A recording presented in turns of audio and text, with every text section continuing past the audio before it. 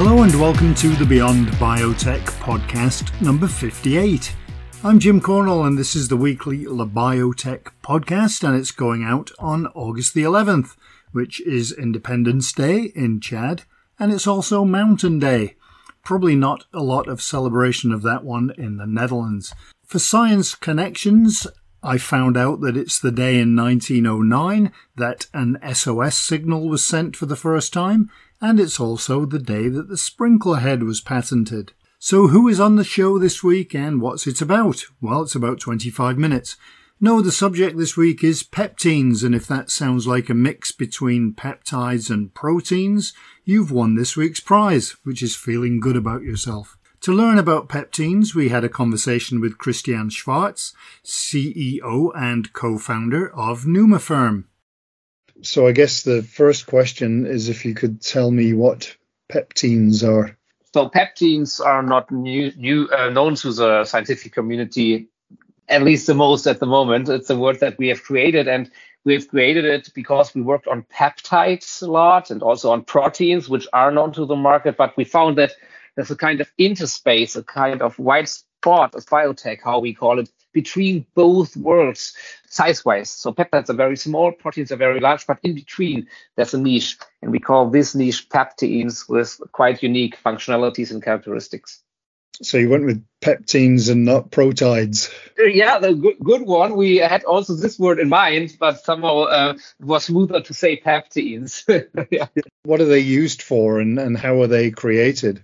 Usage of peptides is still rather limited due to challenges in manufacturing. So how they are created, peptides typically, like small proteins or peptines, are produced by chemical synthesis, which is very tough to be applied for long peptides, meaning peptines.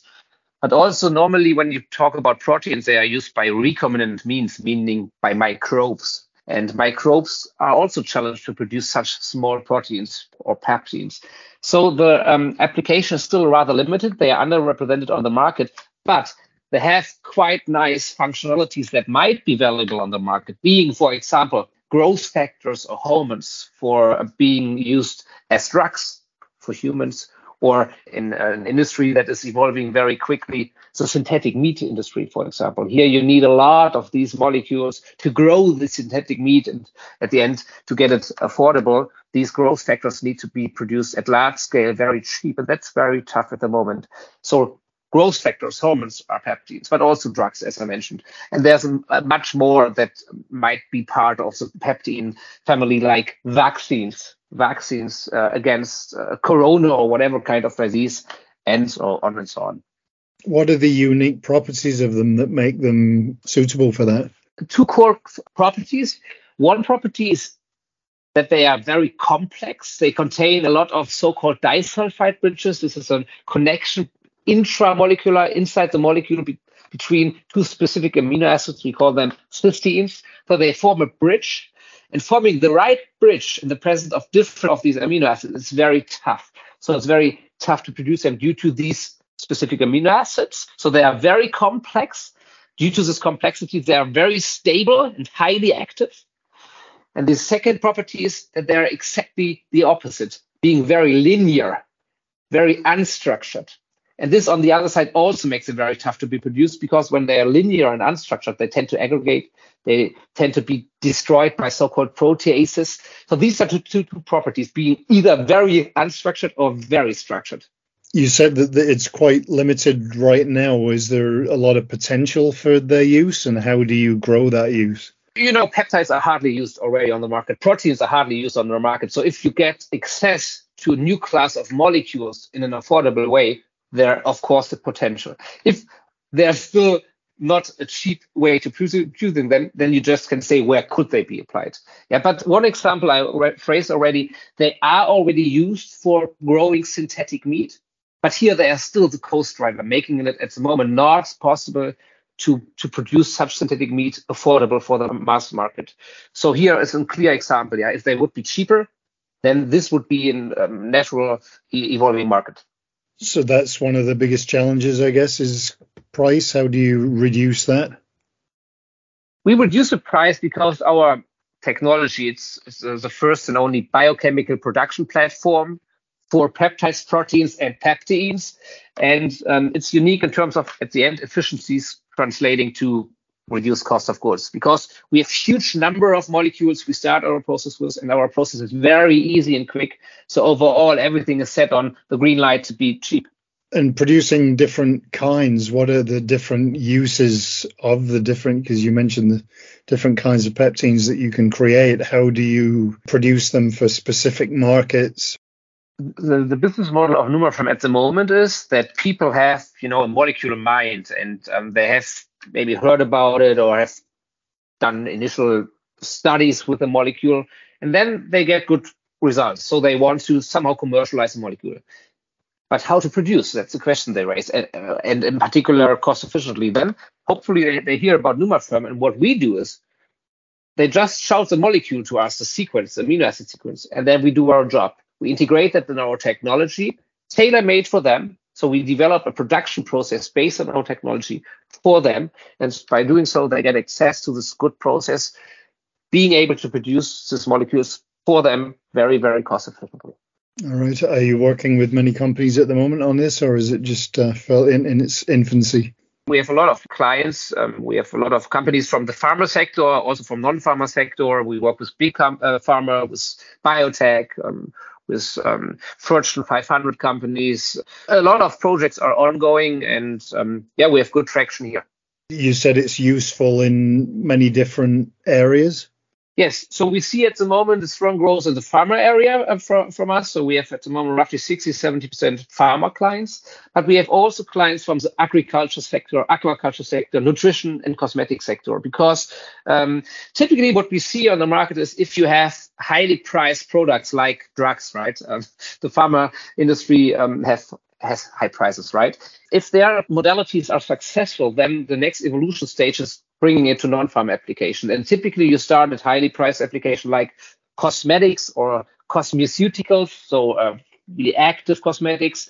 You go to veterinary pharma, and then you go to, the next step like agri. And we are working on all these areas with our clients to bring biologics at the end, or let's call them pepteins, to this kind of applications. And are you the only one working in this space, or are there others? I cannot say that, unfortunately. So if we would talk with peptide producing companies that typically use chemical synthesis for the manufacturing, they would tell you they can produce pepteins. If you talk with protein companies that use microbial systems, standard systems to produce proteins, and you ask them, they will tell you, I can do pepteins. But the reality is that both technologies have limits. So I would say our technology is an enabling technology to get the hands on quickly and highly efficient. But if you ask people, you will get the answer, yeah, we can do that. All right. What's different about the process that you use, obviously, without giving any secrets away? I mentioned already chemical synthesis. This is a chemical reaction, using organics and chemicals. That's not at all what we do. So no chemical synthesis. We call a biochemical system where we use initially microbes, a microbial system as well. So we train cells to produce the target that we are asked for to produce by genetical engineering or molecular biology methodologies. We train them with our technology, and our technology is unique. So what we do is we train the cells to produce something that normally people would regard as waste. We train the cells to produce a huge amount of aggregated targets. So normally people could do that as well, but you don't want to have aggregates, right? So it's waste. But we have developed a trick how we can convert this waste, this high amount of waste, quantitatively into the functional target, not aggregated anymore, but in a soluble functional form. This is our technology. So we can use this waste, generate the functional form in a biochemical reaction. So we have included something into the target as a tag, a protein tag that we call switch tag. And we can switch this tag on by the addition of ions. And this addition of ions convert this tag to activate the target, being then non-aggregated anymore, but functional. Could you tell me a bit more about the company? Are there any other things that you work on, and give me a bit of the history of the company? Numaferm was founded 2017, 6 years ago, after roughly 6 to 7 year incubation time at the University of Düsseldorf. So the initial technologies we're applying are coming from my PhD times. Then I tried to spin it out. It took a few years. In 2017, we have done that. We have convinced investors. We were a team of 6 people. And since then, we were grown now to 30 people. We have a service model in general where we make our money with. But just recently, we tried to also implement product sales. So we have just released half a year ago our first product. It's a product, a protease that we use internally as part of our Numaswitch technology. So we have developed it for an internal purpose to make our technology better. But the people are crazy about it, kind of. So we made the first product out of that, and it's going good. So we now think about what else can we release as new products. And what's that protease used for? When we apply our Numaswitch technology, we fuse targets to a switch check protein. And of course, our partners, they don't want to have the switch check protein being attached to the target at the end. So we somehow need to get rid of that. We started as peptide company 6 years ago, and there was a clear expectation from the market to get peptides without anything being attached, like the sequence they ask for. If you work with proteins on the other side, people typically accept the few amino acid keeping attached even after removing fusion partners. So there was a mismatch between the protein and the peptide world, but we wanted to become successful in the peptide field. So we needed to invent at the end something that allows the traceless cleavage of fusion partners from peptides to meet the expectations of the peptide field, like being really the sequence they ask for. And we have evolved with partners a protease for the first time that can handle that. So we have now a protease in our hand that releases fusion partners from peptides and also proteins tracelessly. We call it, we can produce proteins and peptides now natively without any overhangs. And this is due to the fact that we have developed this protease. And this protease, of course, can be applied in other kind of applications now. So when our partners hear about that, they now use it for totally different R&D studies they are running. So that's how it was evolved for an internal purpose. But obviously, we met a demand on the market. How are you going to be able to advance that? How are you getting the word out to get these in commercial use? We see already on the market that peptides are getting longer chains, falling in the range of pepteins. And we also see on the other side from the protein world that they get shorter. For example, imagine earlier days, everyone still is talking about antibodies. The new antibodies are short antibodies, single chain antibodies called sometimes nanobodies. So, they get smaller due to better penetration characteristics and so on. So for both worlds, the modality is falling more and more in the peptide sector. We are not a drug development company. We see that people do it more and more in the peptides area, and we just a service provider helping them to get them to their hands. So the more the peptides grow in the world, in the pharma companies and other companies, the more business we have. And our job is to make them aware that our technology enables the easy production. So it's a kind of symbiosis. And you mentioned the fact that it's potentially used as in the agriculture industry. Clearly, things that are not chemicals are going to be more in demand as we try and improve on climate change, sustainability, that kind of thing. Absolutely. So we see again and again that nature guides the way how to treat whatever. Yeah, we see it with the mRNA vaccines from the Corona time. We see it in so many areas. At the end, we're going back to learn from the nature. And nature use biologics and not chemicals most of the time, not always, of course.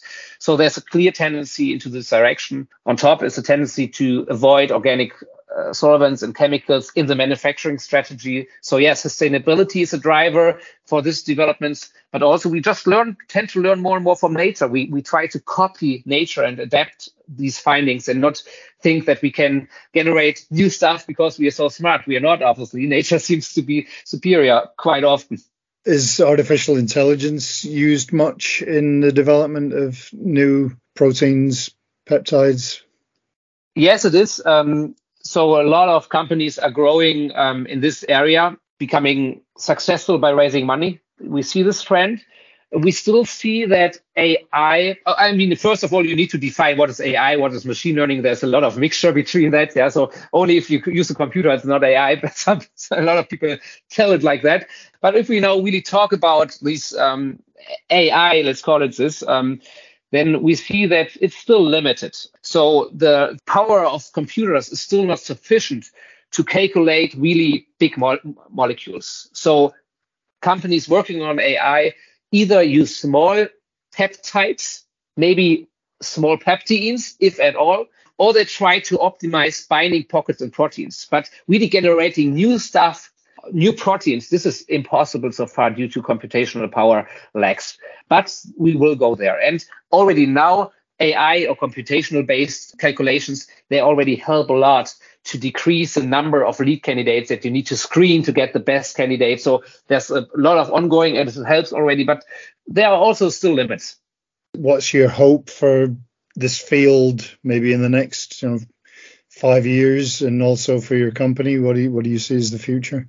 At the moment, I think we have proven that the technology works, that all the regulatory questions are answered. So is it allowed to, inject stuff being produced by us into humans? All these things now happen, but no product is already commercial. So, most likely the life cycle of drug development programs lasting 10 to 15 years.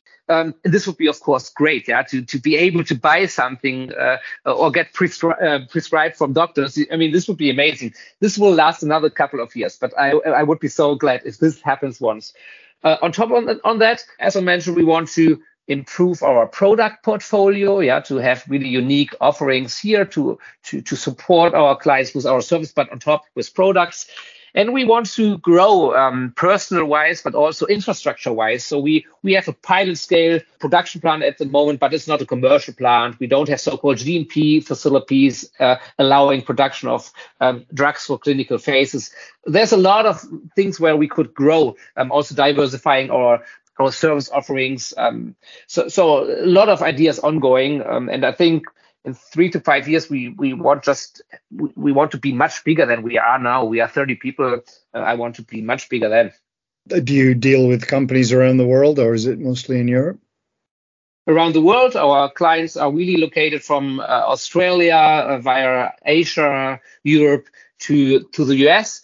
Our strongest market is already the US, so maybe an expansion in this direction might also be at least an idea that we at the moment are evaluating on. So roughly 50% clients in the US and the rest, major part in Europe, but worldwide. And you mentioned regulatory issues. Do the regulations change all around the world? And is there enough awareness of peptines in that regard? I mean, is it something that you have to work hard to address safety issues? No, it's more about our technology because it's new. People tend to ask, is it shown that it's safe? And so that's the question. It is. So we don't have any question marks here.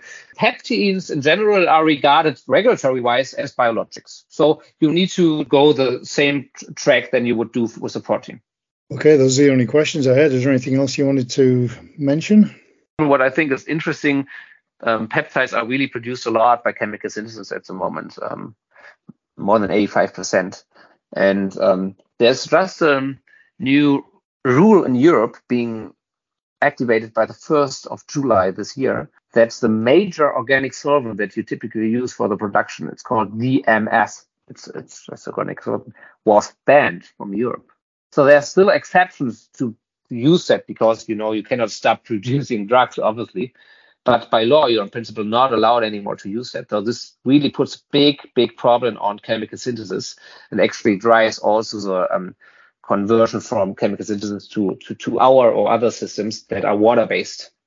I think that's very important to mention. We have projects now that would never have come to us if this would not be the case. And I think that's important how politics can drive sustainability changes. Just, ban something. And people need to look for greener alternatives. And that's a very nice example how this could be managed by the European Commission.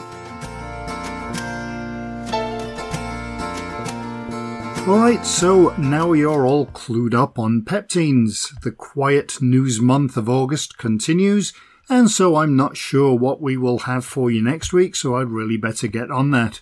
So I hope that wherever in the world you are, that you have a great week ahead, and you'll join us next time for another Beyond Biotech.